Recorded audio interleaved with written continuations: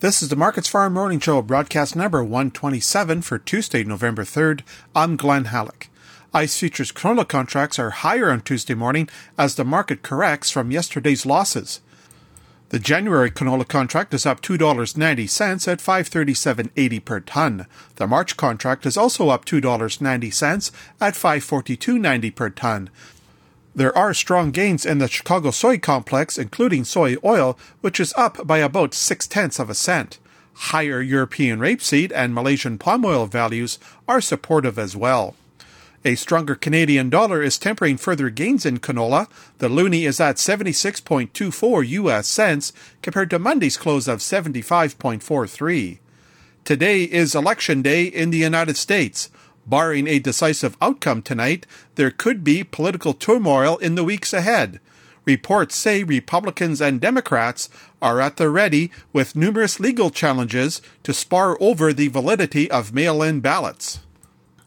The U.S. Department of Agriculture issued its weekly crop progress report yesterday. As of November 1st, the U.S. corn harvest is at 82% complete and soybeans are at 87% finished. Both crops are ahead of their 5-year averages. The planting of winter wheat is at 89% complete and slightly ahead of the average pace. The crop's condition improved by 2 points over the week to 43% good to excellent. The USDA issued its crush report yesterday with about 171 million bushels of soybeans being crushed in September. Soy oil stocks are more than 1.5 billion pounds. Ahead of next Tuesday's supply and demand estimates, one report suggests the USDA could lower corn yields by 0.1 bushels per acre to 178.9. Also, its expected soybean yields are to slip from 52.4 to 52.1 bushels per acre.